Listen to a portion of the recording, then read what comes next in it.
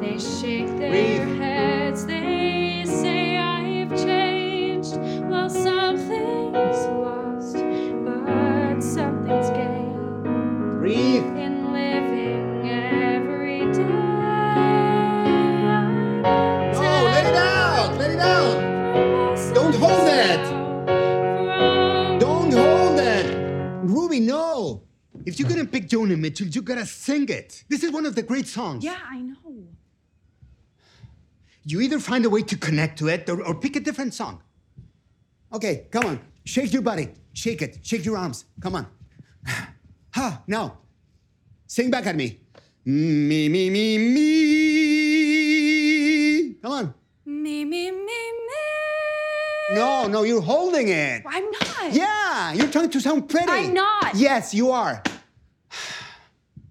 Okay. You said when you started school, you talked funny. Funny how? Talk like a deaf person. What does a deaf person sound like? You know. No, I don't know. I want you to tell me. Different? Different how? Like, wrong. Ugly. Ugly. Okay, make an ugly sound for me. What? Come on. Yeah. You think you were the only kid who ever got bullied? Who ever had a funny accent? Look in my eyes. Push back in my hands as hard as you can. Push.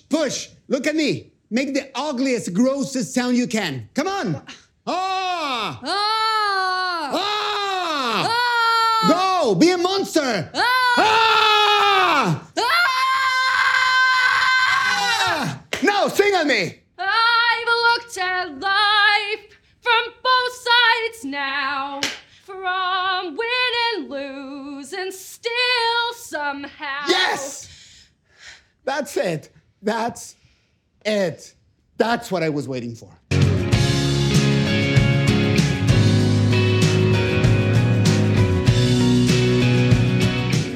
Hello, welcome to Killer Casting. I'm Lisa Zambetti. I'm casting director for CBS's Criminal Minds and co-casting director for the FX series, the pilot for Reservation Dogs, which I'm so proud of. And it seems to be doing really great on Hulu. I hope you're all watching it. But today is an example of exactly why I started this podcast. It's because when I see a project like the film we're going to discuss today, one that fills me with such joy, that has such an incomparable and indelible cast, I absolutely need to talk about it. I need to shout it out to the world and, really not just praise it, but break it down. Why is it praiseworthy? What are the elements that make it, for me, as a casting director, as a former actor, as a director, as a writer, so exceptional? And I'm, of course, talking about the film Coda, written and directed by Sean Heder, which is playing now on Apple TV+. It stars Marlee Maitland, Troy Koster, Emilia Jones, Daniel Durant, and Eugenio Derbez. And boy, does it pay respect to each and every character in the film. But anyway, I don't want to just talk about it by myself. I got to chew it over with bigger and better minds than my own. So please say hello to my beautiful co-host, the Thunder from Down Under, Dean Laffin. Hi, Deanie. Hey, good to see you. Good to chat and discuss this unusual, for me, film. For this particular movie, because it's so special, in fact, I'm probably going to start crying, you guys. It just really moved me so much. I'm very protective of it, and I can't explain why it just moved me on so many different levels. Anyway, I wanted to have on an actor that I cast many, many years ago. She is an amazing actress and a producer, I believe, and a writer and all kinds of things. And she's also part of the deaf community. And her name is Antoinette Abamonte. Antoinette, thank you so much for joining us. I was saying earlier, you have not aged a day since I cast you in 2012 on a TV show called The New Normal. It's so good to see you. Oh, thank you, Lisa. Thank you. And I should say that Antoinette we're able to hear her thoughts, and you're able to hear her thoughts because we're using an interpreter, the wonderful Nicole Pancino. Thank you for joining us, Nicole. Antoinette, how are you? I am doing great. I am enjoying life. I'm working now with some writers to make sure that the deaf culture is properly representative. and that we have really good, strong leading characters. It has been so fun. And the important thing for me is I have to have fun doing it because that's how I know I'm going to continue doing it. That is just my thing. And being creative and just pulling out whatever ideas I can. I've done that since I was a little girl. I just always love coming up with ideas. Anything sci-fi, I've enjoyed all of it. And that's what we're working on now. It's a sci-fi project. Cool. So I should tell our listeners and our viewers who are watching this, because we're going to post this on YouTube, the deaf community is not a monolith. There are people, like when Antoinette says proper representation, what that means to her could mean something completely different to other people in the community. So I don't know what she thought about CODA at all. I know that there are people who are championing it and there are parts of the deaf community who aren't. And I've heard a couple of criticisms that stabbed me in the heart, but that's okay. But I just want to get both you and Dean, I want to get your immediate hits off of it. But I do want to break down what we do, Antoinette, is we really break down the movie. Like we literally will go like scene to kind of really dig in and analyze something and not just make assumptions. Because some of the criticisms I've heard, I went back and watched the movie and none of the things that they're talking about are actually in the movie. It's almost sort of like some assumptions that they've made about the movie, which is interesting. But anyway, tell me, what do you think of CODA? Well, first, the word that comes to me is wow. And I really applaud the people who are working on that. The actors that they hired were deaf.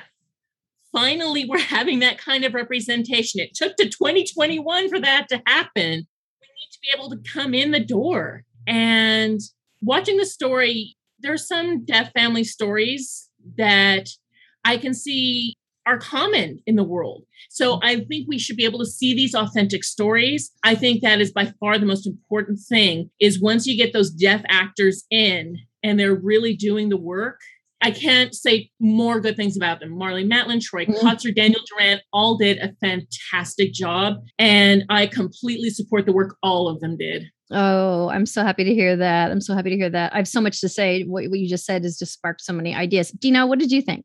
Well, when you first mentioned this film and I looked at the trailer and I'm like, oh, okay, a feel-good movie. It's got elements of this and that.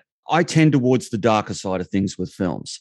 For instance, possibly my most hated film of all time is Forrest Gump. I don't think you're alone there.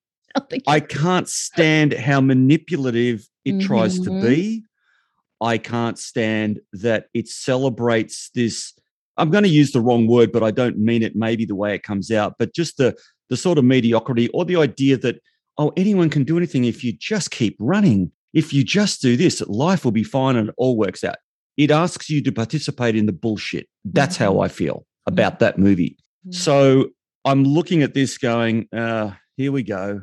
So my reaction to this film is, like you, Lisa, I'm still choked up. This is an incredible film. I've not been moved by a film like this since I can remember, and I have a little bit of tears in my eyes now just thinking about it. I don't cry in films. I'm an Aussie bloke. We don't do that, right? I'm sitting watching this film, and I knew from the trailer, I even mentioned to you a week ago, I said, oh my God, there's one scene in the trailer. I think this film's going to hit me. And I did tear up and I choked up at a couple of points. And then there was one point in the film where I completely and utterly lost my shit. And I had tears streaming down my face. I can't remember the last time I felt hot tears on my face watching a film. This is the most beautiful, beautiful film. And what I love about it is that it is so incredibly true. And I don't mean that it's a documentary. You know, I don't mean that. What I mean is it is full of truth. As far as I understand it, the performances are anyway. I can't speak to any experience of being deaf, but it's authentic. It feels authentic, and it's just incredibly moving. So I was just so happy to see this film. Very, very happy. Yeah, and when you say it strikes you as true, I mean, for me, obviously, I'm not deaf, but I am a mom, and I do have teenagers who are about to go out into the world. I understand what it's like for a family to struggle. I understand what it's like to feel isolated or to feel, there are so many things that just hit me watching it. And Antoine, I want you to talk about who Troy Kotzer is to the acting community. And I should say, and I wish Jim Clemente were here, we cast Troy on Criminal Minds as a serial killer the year before I started Criminal Minds. And would you believe I only found that out today? Now, Troy came in, Antoinette, for the same series that I cast you on. Okay. He came in for a role, I think, of your husband. And that's the first time I met him, but I've seen him so many times. Talk about who he is and why we are just cheering that so many more people in the world will know his genius. His use of sign language is out of this world. He puts so much in, and he loves to really become whatever character he's portraying. He'll take risks, which I appreciate in his work. I think that is absolutely astounding. And in Coda, there was so much color there. I mean, yeah, well, we swear all the time on this show. And so I really appreciated his just poetic use of profanity and dirtiness. I just fucking loved it. I mean, he just went there. Are the things that he signed, Antoinette, are they in the ASL? I mean, or is he like improvising? Is he making up? I'm just so ignorant about it. What do you have to say about that? Well, from my understanding, for this film, you could do some improvisation. You don't have to have the script exactly in mind. But having not looked at the script, I'm not sure how much of it was just kind of his going his own direction. For me, the way he expressed himself in sign language, I'm not sure if we would do that really in real life with our deaf family, to talk to our daughters the way he was talking with his daughter. I mean, to me, it felt a little too much. But he may have made the choice to do that to really have as much fun as possible. And I'm not sure what his intentions were about the way he performed it, though. Yeah. Well, I mean, I don't know. Is there really a sign for twat waffle or any of those, very colorful words that the brother and sister, have for each other? I just thought that was so great.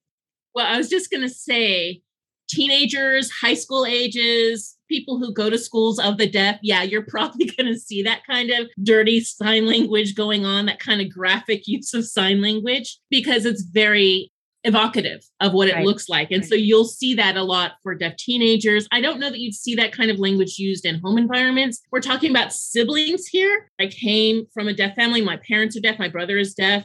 We certainly never did anything along those lines. We don't have those kinds of discussions about sex in my life at all. In my home, that was not part of what we did. My parents moved in from another country, so I don't know if that possibly influenced it. Maybe here in the United States, deaf families would be that way. That just wasn't what it was for mine. So I can't speak to others. I wanted to mention to people who, if you haven't seen the movie yet, can you just define what does CODA mean in terms of this movie, Antoinette? Oh, sure. C, child, O, of, D, deaf, A, adults. So a child who has deaf parents. There's also a CODA spelled K-O-D-A. That's for a young kid of deaf adults. And in a way, I'm a CODA too, who just happened to be deaf because I am a child who had deaf parents. That's right. And I very much supported my parents, especially my mom, because as I mentioned earlier, she moved from another country with a different language, a different sign language. So she had to learn ASL from my dad. My father moved here when he was 10 and went to a residential school for deaf students. And so he learned ASL. But when my mom moved here, she was 22. So she didn't know American Sign Language. She had to learn that after she got here. So I remember I had to help her out with reading English because she wasn't comfortable with reading English. And we used to have this old teletypewriter, they were called, to make phone calls typewritten out into written language. So I had to help my mom make her phone calls. Wow. And she eventually had to go and learn English in school. So that was kind of my experience. So that's amazing. I can see a little bit of that experience for me for what I saw in the film. The other thing too, Lisa, in terms of the film is that CODA, as we know from CODA, The Death of Michael Corleone, a CODA is, in musical terms, it's a passage that brings the particular piece of music to an end, which of course is what the film is kind of about. Yeah. So if you haven't seen the film, it is about this family who happens to be 3 of the members are deaf and the youngest child is not. And it's really a movie. Just we get a snapshot of what their life is, being these fishermen in Gloucester and how she's got to help her family. She's come to help her family, but clearly they had the ability to make this business run long before she was born. So it's not like they're helpless and they can't survive without her. But I think in many farming families or fishing families, the children become enveloped in the parents' work. And it's just this sort of seamless thing that you do the family business. And now this is the time for her to figure out how to break out of that. Is she going to break out of it? And it's just an amazing story in that way that I think so many families can relate to, whether you're in the hearing community or not. By the way, Lisa, how much are we going to plot spoil here?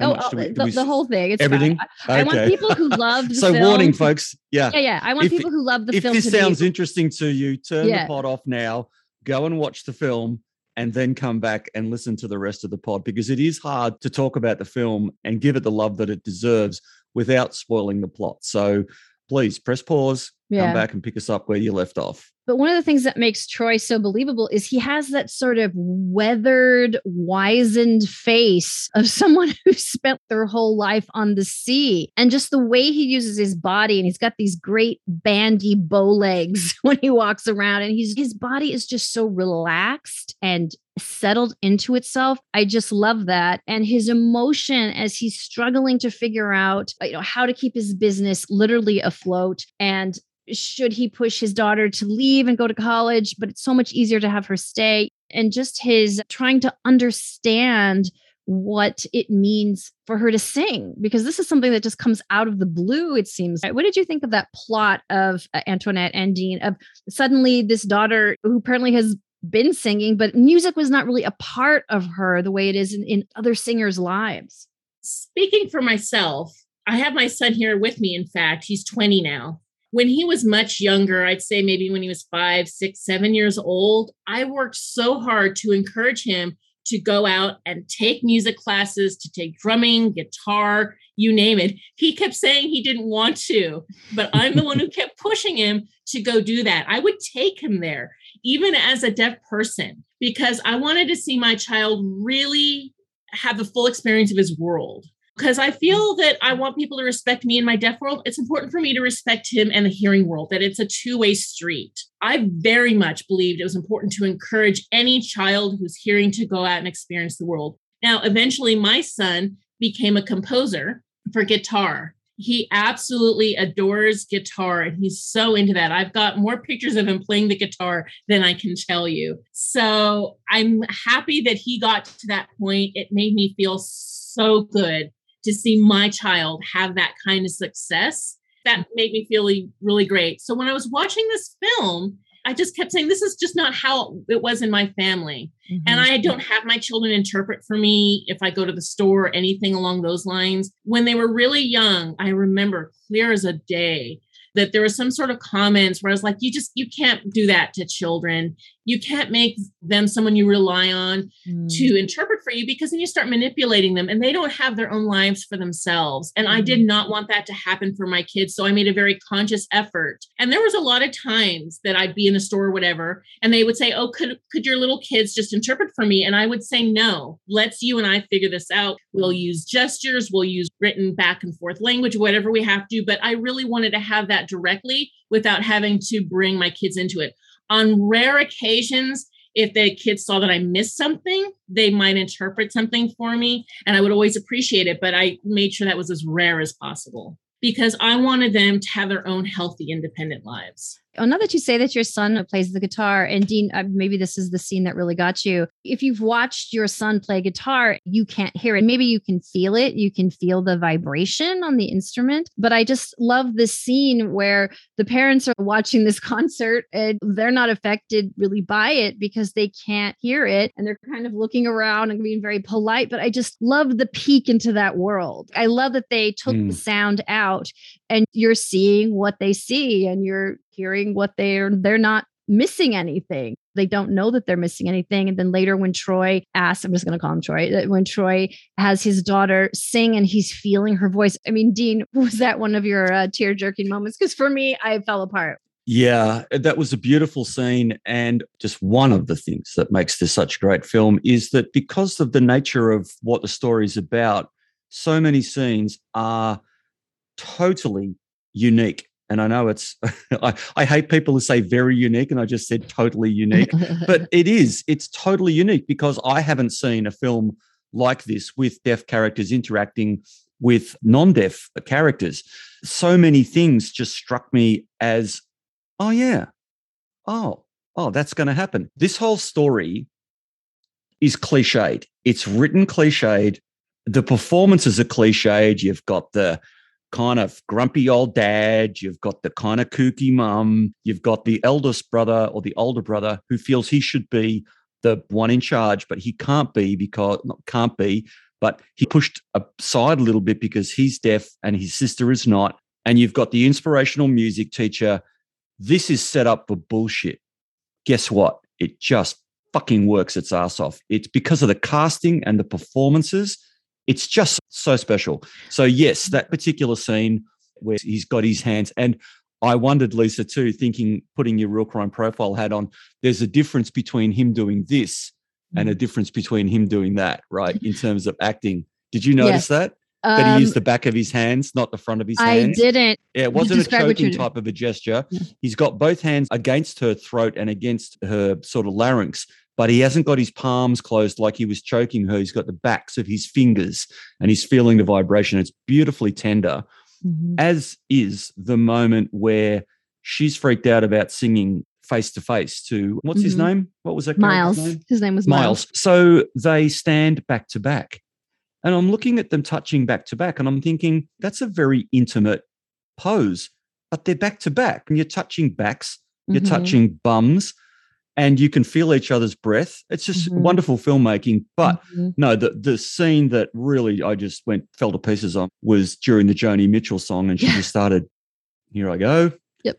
She just started signing, and and she just says, fuck it, I'm just going to do it. I'm going to let out what I feel, and I'm going to show you this is who I am. And I was just, wow. And include her parents in it, right? I know. Sing yes, to exactly. them, for them. Yeah. Oh my God. Oh, I love she was bravo. speaking her first language. She was born knowing that language before she knew English. Another one that just broke me out of nowhere was after she comes back and she said she wants to go to the music school, and they've just gotten the co-op off the ground. They're saying, how can you leave? And they said, we need you to translate. She says, I've been doing this my whole life and it's exhausting. And they're putting it on her, but she just wants to do what she wants to do. And incredible lines the characters have here and there that are just so moving and so affecting. I was blown away. And I really wanted to see more of the mother-daughter relationship. That's what I really was craving more of, because I felt like there was a real missed opportunity there. I so wanted to see the two of them really develop a connection. So I miss not having that. Well, I rewatched it today, and Dean, I hear what you say about that there's a certain amount of cliche in it, but then I have to push back on that because they really turn those cliches around, because the mom isn't really kooky. It's just interesting. She's vain in some ways, and that's okay. Like a mom can be vain. She's sexy in a very grounded and natural way. She's still hot for her husband, and she doesn't want to talk to those hearing bitches. And who blames her? You know what I mean? Like, you understand, like she has a world that she has worked fucking hard for. She has got this family, she's got this business, and she loves her daughter. And Antoine, just because I rewatched it just before we came on, there are some beautiful scenes where the mom is like, when you were born, I hoped you were deaf. And when you weren't, I was afraid. I was so afraid. And also, she admits to her husband, it's not that we need her to survive, to interpret for us, but she's our baby and she's leaving. That's really what the crux is, that my baby is leaving home. And the easiest way to keep her, even if it's just subconsciously, is to say, we need you for the family.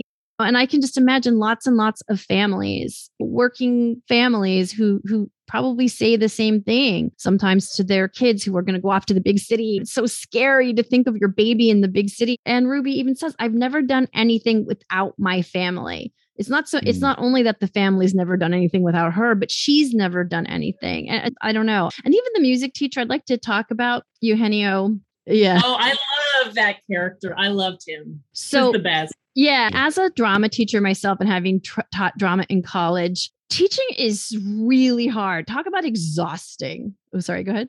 I was just going to say Mr. V. I was trying to remember his name, Mr. V. Mr. V, right. Bernardo. That actor, by the way, is like a huge freaking star in Mexico. Of all the actors in this film, this guy, who I've never seen before, the camera was on him. He's sitting at the piano. He hasn't even said anything. And already I'm wondering, who the hell is this guy? Oh, yeah. Wow. And then within the first 5 seconds, as great as this cast is, and the casting of Emilia is, by the way, superb, as the rest of the cast is. There's only one false note in the casting, and we'll cover that later, but it's nothing major. But him, once he opened his mouth, it was like the wattage of his performance. I'm sorry, but whenever he was on screen, he just glows at like twice or three times the luminance of anyone else in the scene. And when I looked him up, he is like the biggest megastar in Latin America. And I'm like, because I'm thinking, wow, he's come out of nowhere, this guy. No, he hasn't, Dean. You're just ignorant. He's actually he has that confidence of somebody who's a star in another country. Absolutely. And this is the thing about when you're teaching for high school or for college in the arts, you can give so much to students. And you're trying to set a bar for them and you're working so hard for them. It's really exhausting. And what I loved about him is that he came in with sass and brass and this uncompromising behavior. This is the bar. And if you can't take it, then fucking leave. But he wasn't cruel. This isn't Whiplash or anything like that. But he's like, look, if you're going to work, I will work too. But if you're not going to work, I'm not going to kill myself to get you there. And that's an important thing because just my experience trying to get actors to where they need to be, it's just so hard. And you're giving everything you can to the student and you're rooting for them and you kind of start doing all the work for them. And I just felt like this movie just paid a lot of respect to the art of teaching. And when Ruby is pissed off at him and she's like, well, what did Berkeley College ever do for you? And he's, you know what? Teaching doesn't mean you're a failure. Teaching is fucking hard. To be a good teacher and get your students to where they need to be, it can break your heart. Students can really break your heart.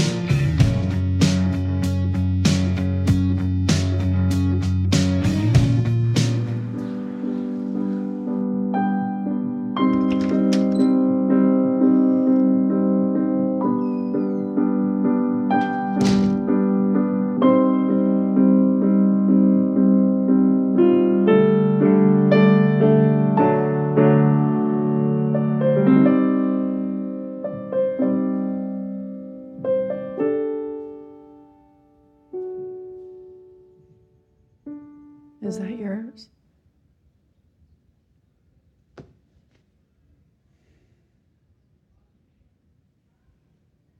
Sorry.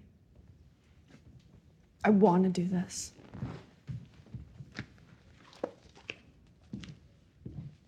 I don't think so. Are you serious? You have no discipline. You're late. You're unprepared. You wouldn't last 2 days at Berkeley. Out. Go. Well, it's not like that school did you any good.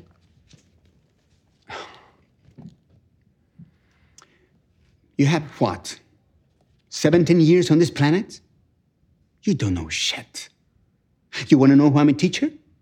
I'm good at this. But I can't do my job unless you do yours. And I certainly don't need a lesson in failure from someone who's too afraid to even try.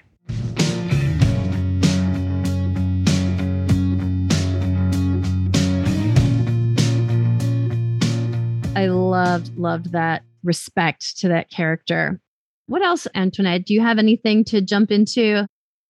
I know for me, as a deaf actor, an actor who happens to be deaf is a better way to say it. Yep. I know, people say you have to look at the actor first. But right now, I'm feeling like it's really starting to have an impact out there of deaf experience and what it is, and that it's okay to be a deaf person.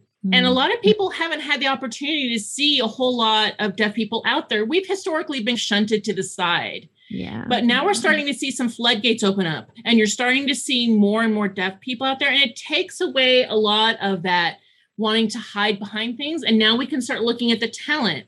Let's talk about their talent. The fact that they're deaf, we can discuss that later. But right now, let's look at their talent. And I see it happening. I think it's going to happen. I would love to have it be who I am first, Antoinette. And I'm a mom, and I'm a wife, or a partner, or whatever. I like to be seen that way first and going, hey, look, it's the deaf person. I am many, many layers in me. I am multitude. It's now becoming much less than it was. So here's what I want to say about casting for a couple of shows where, yeah, it's great when a writer will write a part for a deaf character. And that's great because we want to have representation and tell those stories. But Becky Silverman and I on Criminal Minds, we kept wanting to just cast actors who happen to be deaf, no matter, even if the role didn't call for it. And I have to say that we would talk to a line producer and say, my idea was to have a deaf actor play a medical examiner, because I thought that would just be so cool, with no explanation. It's just, why not? I'm sure that there are deaf doctors and deaf medical examiners, and that would be fine. And actually, one of the series regulars on Criminal Minds, they had established that he did sign. And I thought there would probably need to be an interpreter. If there's a medical examiner talking to the FBI and telling them his or her findings about a murder victim, there would need to be an interpreter. And that the hiring of the interpreter was like, oh, that would just be an extra expense. And I don't think we can really do that. It was just easier to say no. But if it was a written as a deaf actor, there was no problem. That would pay for the interpreter and we'd do whatever else that needed to be done. But to actually, or say, hey, maybe we could have this be a wheelchair using actor. This seems like a good situation. They're not going to be like running across a field chasing after a bad guy. This is like a perfect situation for somebody who's a wheelchair or whatever. But it's just that if it's not in the script, it's like there's no green light to just bring in the actors. And I know that is going to change, and hopefully maybe a movie like Coda will help push it along. And you can see, yeah, a man can be a lobsterman or a fisherman and be deaf, but you can be anything and be deaf. But it's hard because you don't want to fight against your producer. You want to do what's best for the show. Yeah. And both of those characters, just like with both of my parents, were tailors. They make clothes. You do your job and you can be deaf at the same time. There is no limitations. So I couldn't agree more. We need to have more deaf people represented. I am producing a film now, in fact, called Implant. And I'm working with Warren Zeid and the writer Dwayne Alexander Smith. Two of them very big in their field, and they had never worked with a deaf person before. This is their first experience in doing that. So with my company, we have a place in our budget for an interpreter, money already earmarked for me to meet with them. And, that way we can talk about the money and investment and everything after that. But I want to make sure there's a line item in there for the interpreter because that's important for me. And just a couple of weeks ago, I met with the writer and I brought an interpreter with me. And it was just like you saw all these ideas sparking in the room, and you could see that the writer was really ready to put it in there. It was helpful. It was helpful for me to work with the writer in the room right there. It was amazing. That is incredible. That's why I wanted to create my company so I could produce these films that I want to see. Yeah, exactly. And if you need a casting director, hi, I'm available. I just want people to understand also that this film is sweet and funny and touching and uplifting. And as I said, not normally the sort of movie that I would go, wow, I want to see another one of these, but it's just so well done. But can I say, this thing is funny as all get out. It is funny all the time. It's not at the expense of anyone, usually. The one scene that I just burst out laughing, and I was watching early in the morning down in the lounge room, and I think I must have woken people up, was the scene where there's the town meeting, or if you will, the fisherman's meeting it with the fish buyers, and her father has enough, and he stamps the chair, and he signs something, and then he tells her to stand up. And I'm thinking, oh, she's reticent to get up and translate for him. She's shy. Now, she's just come from the session with Bernardo, where he gets her to do ugly sounds, and he finally gets her to engage and let stuff out. And so she's been a bit of a shrinking violet up to this point in public.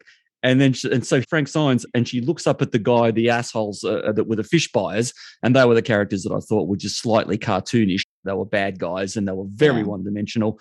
But that's okay. I don't even care because the film is that good and they are assholes. And then she just turns at them and looks at him and just says emphatically, "Suck my dick." And then she goes, "Oh, by the way, that's from him, not me." One of the other things I really admired about the movie is there's a moment, she's bullied and made fun of, Ruby is, throughout her high school career, and it must really suck. But then there's a moment where her love interest, Miles, said, "You have the perfect life." Parents are, and it just struck me as so true that from the outside, everybody's life seems so put together. And to her, he seems like just the perfect guy who's got everything going from him. He's so popular. Everybody likes him. And yet she doesn't realize that to him, she's got this great family and it's such a cool job. And he's seen her in town with her parents. You don't know what other people are thinking. I just thought that was such a great observation, that we're so stuck in our insecurities. That is so true. That happened to me in my life. I remember growing up and I'd go to school and it was all hearing kids. Sometimes I was in school with other deaf kids, but most of the time I was with other hearing kids, and I would get bullied and mocked and teased like you wouldn't believe. Yeah. And it was really tough for me. And now I look at my son and I see, him getting teased as a hearing person. I'm like, oh, teasing just kind of happens and it's okay. People move on. It's not the end of the world or anything. I learned a lot from looking at my two kids. I'll tell you that. Can I just say, Lisa, that the character that I think she's so well cast and she plays a great arc within the movie as well. The actress, Emilia Jones. What's her name? Yeah, Emilia Jones. Mm-hmm. Who's British. And yeah, she's British. Yes, exactly. And she plays Ruby. Yeah, she plays the daughter. Yeah. And she has a character, even from the beginning, even though when she was shy and unassuming, nonetheless, she stood up when the fish buyers are giving them too little money for their fish and stuff. And it's a little old fashioned. You know what she's got? She's got moxie.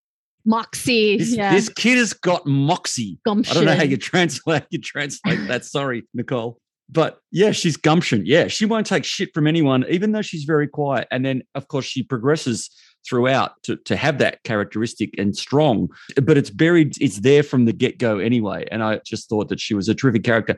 And when you push back against me for saying that the movie was cliched, and I was like, yeah, I know, but then it confounds the cliche. So sure. Here you've got the classic story of the rich boy, poor girl. It's often the other way around. And the scene where she brings him to the house for the first time, and it's a tracking shot, and they pick them up and bring them to the house. She's apologizing for the house, and he's going, "No, it's great. It's fine." They did everything except cross a set of railroad tracks. He's from the wrong side of the tracks. But he's the rich boy who's supposed to have the perfect life, but his parents won't talk to each other. They don't have sex, whatever. And then, of course, we get straight into that. Here's the comedy again, right? So there's the deaf parents having sex so loud they don't know that the kids can hear them. And then they cut. Mum and dad are sitting on the couch, all sort of like, oh my God, we got busted having sex. And she's telling them, you can't do this. And it's like an inversion of she's the mom and that's the teenage kids that were having sex. That was hilarious. So then Frank gives the whole scene about the condom thing, and she's just totally embarrassed and storms out of the house with Miles. Storms out of the house with Miles, and then they cut back to the parents on the couch, and they just burst out laughing like he did it to get rid of her. It's just so well written, so great. Funny. Yeah, Antoinette, I love that peek into the life of a family who is deaf. The whole like flicking on and off the light to wake somebody up, or just all the little nuances of what it is. If you're the hearing person in the family and everybody's always making noise and banging pots and pans, it was just great to just see a peek into what that's like. Yes, absolutely. Absolutely. It was very authentic. Absolutely. I don't know if you're aware of this, but this movie was based actually on a French film called La Famille Bélier. Yes. Yeah. I had just learned that. And I haven't seen that original French film personally, so I can't really talk about how it compares. This is what is very, I just can't believe this happened. But I was just going to ask if either of you seen that film, the original I haven't, but I do know that Lionsgate bought the rights to do the film, to redo the film. And there's a lot of controversy with that film because they did not use deaf actors. Now that could never happen on network television or any production company I've ever worked with, because if it's supposed to be a deaf actor in this day and age, you cannot cast a hearing actor. It's just, my studio would never ever allow that to happen. And if you couldn't find an actor to do the role, then you'd have to change the role instead of put a hearing person in there. But anyway, in the La Famille Berrier, they had some hearing actors doing the role. So there was a lot of controversy. And then when they went to make this version of it, there was some push to have fancier non-hearing actors play the role of the father and the brother and everything. And good for Marlee Maitland, who said, no, if you do this, I'm walking. I will leave this film. Yeah. Of course, she's going to be the marquee. She's going to be what gets this greenlit, what gets it pushed forward. So good for her for fighting, and also good for her for not making this a vanity production for herself. She doesn't try to shine herself brighter than anybody she's in the film with. Another actress might have tried to make the narrative more about her. She was just very generous. She's just very generous in the scenes she's in with other people and letting other people shine, letting Troy get all the big teary moments. I just thought that was just fantastic of her to do that. We really should absolutely all support each other. And for her in the deaf community and all of us, we all have to be out there and supporting each other. Because once we start infighting, then we'll never really get anywhere. We have to really let go and just support everyone else for the betterment of all, for the success of all, so more actors can follow behind us. It is so critical. I was thinking when we were talking before about children and deaf children and CODA, that we teach kids, primary school kids, even high school kids, we teach them French, we teach them Italian. Would it really kill us to have even one, not even learn the entire ALS, but at least if you could learn to say, because I just realized at the end of this, I meant to look up how to say thank you and goodbye to Antoinette, and I didn't have time, and I don't know. I think it's something like this, but I don't want to say anything rude. We know that happened in the film. So, that's right. But especially for primary school kids, to teach them to sign hello, goodbye, thank you, just basic conversational stuff that you can travel through Europe if you know 20 words. Surely we could all learn 20 words of ALS or whatever that we can, if someone's deaf, we don't have to, write something down. Go, oh, hi, hello, how are you? I'm sorry. Oh, bumped you, blah, blah, blah. I just realized that should be a thing. It shouldn't even be a thing, but it should just be done, but it's not. Yeah, absolutely. I think that's absolutely fantastic. Yeah, to have that exposure to different languages and not just ASL, but spoken languages. It just, the more you find out there, for both of my boys, they learned a lot. They learned some Spanish, they learned some French, spoken, of course, and they already had American Sign Language ASL from their home environment, but it just helps them to interact with other people. And it just is so much easier to develop a relationship and rapport with other people. I think that's critical for children to learn as many languages as possible and really become comfortable with them. I remember seeing a production of Children of a Lesser God, the play, which of course is probably one of the most famous plays and movies about the deaf community. I have to say it. I don't like that play. I know. Yeah, the deaf angry woman. Oh, I know. It's a product of its time. It was written specifically for Phyllis Freelich, and it has a whole history. But anyway, I was watching this play and I could see backstage that actually the stagehands had learned ASL because it's so much easier to communicate backstage and actually on set, even because you have to be quiet. And so they could communicate about 30 minutes till curtain or whatever it is by using ASL. So it's such a rich language for us to learn anyway, and certainly for actors. It's such a great physical experience in gesture and expression communication. I'm obsessed with that anyway. Actors should learn ASL because it gives them movement to their body. I can't tell you how many times I've gone to see a play like Shakespeare, and there are a lot of hearing actors that just stand there and the only thing that moves is their mouth. I know. And they don't anything else with their body. I'm like, give us some movement here. So I think that had these people had a chance to take ASL classes, they would learn how to be more comfortable in their body and move it. I think absolutely every actor out there, bar none, should learn it. Absolutely. Absolutely. Deanie, what? I just realized that what you were saying, Lisa, about the stagehands learning that, it reminded me, I have a background in cave diving. And of course, you can't speak underwater, and particularly you can't speak in the dark. Cave diving is a fairly specific activity. So we have things like I'm flashing my hands to make light. Okay, question mark is a crooked finger. Line, tangle is you do this with your hands. On YouTube, you'll see I'm just making like a knot.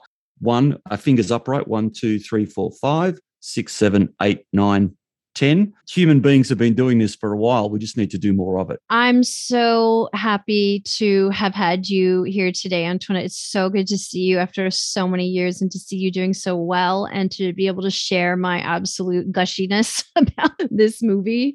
And also, I just want to start this campaign. I am banging the drum, an Oscar for Troy. I mean, he 100% deserves an Oscar for this performance. I want to hashtag it everywhere for all of his performances. By the way, I've seen him in a production of Deaf West's Big River just before the pandemic. Actually, I was at this very random private reading where he and Deanne Bray, he's married to the beautiful actress who happens to be deaf, Deanne Bray, and they were in this reading together. And I think I went up to him and I meant to say thank you. And I did something else. And he looked at me like, what the fuck are you saying to me? I think I went like this. I don't know what that means. I meant to say like, thank you. Anyway, so he's been, what does this mean? Please. Oh, does this mean please or love? What does this mean? It can mean please. Yeah. Please. Oh, no wonder he was confused. I was saying please. And he, please. It could also mean appreciate though. It could mean appreciate. Okay.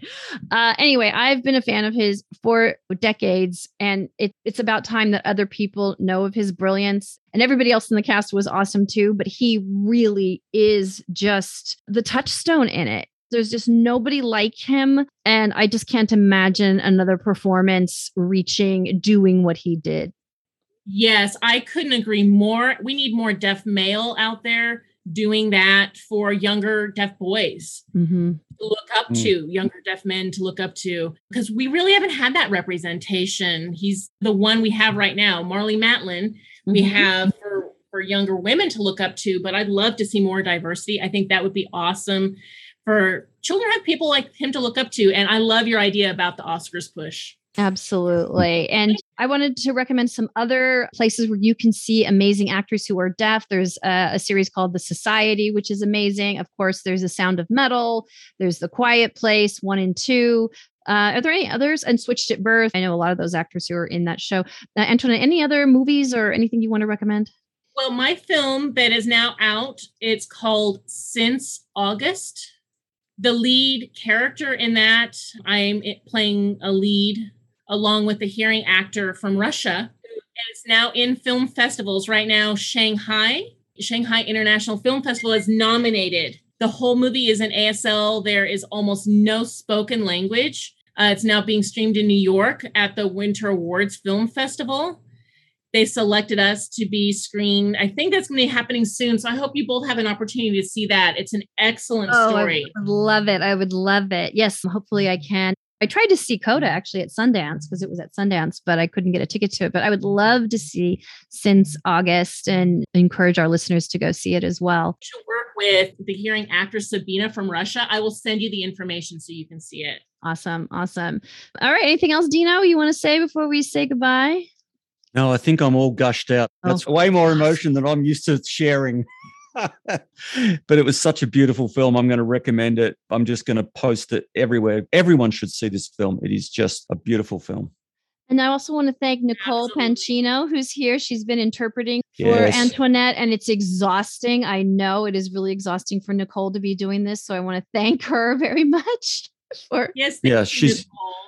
No, well done, Nicole, because you've been going for an hour now, plus the preamble. And I know that when in my other world, pre-COVID, I'm a live event producer. And when we have people signing on stage for our events, they rotate out at 15-minute or 10-minute intervals. So you've done a huge job today. So thank you so much. Oh, you're welcome. All right. Great. Thank you so much. Take good care, everybody. And for now, this is Killer Casting signing off.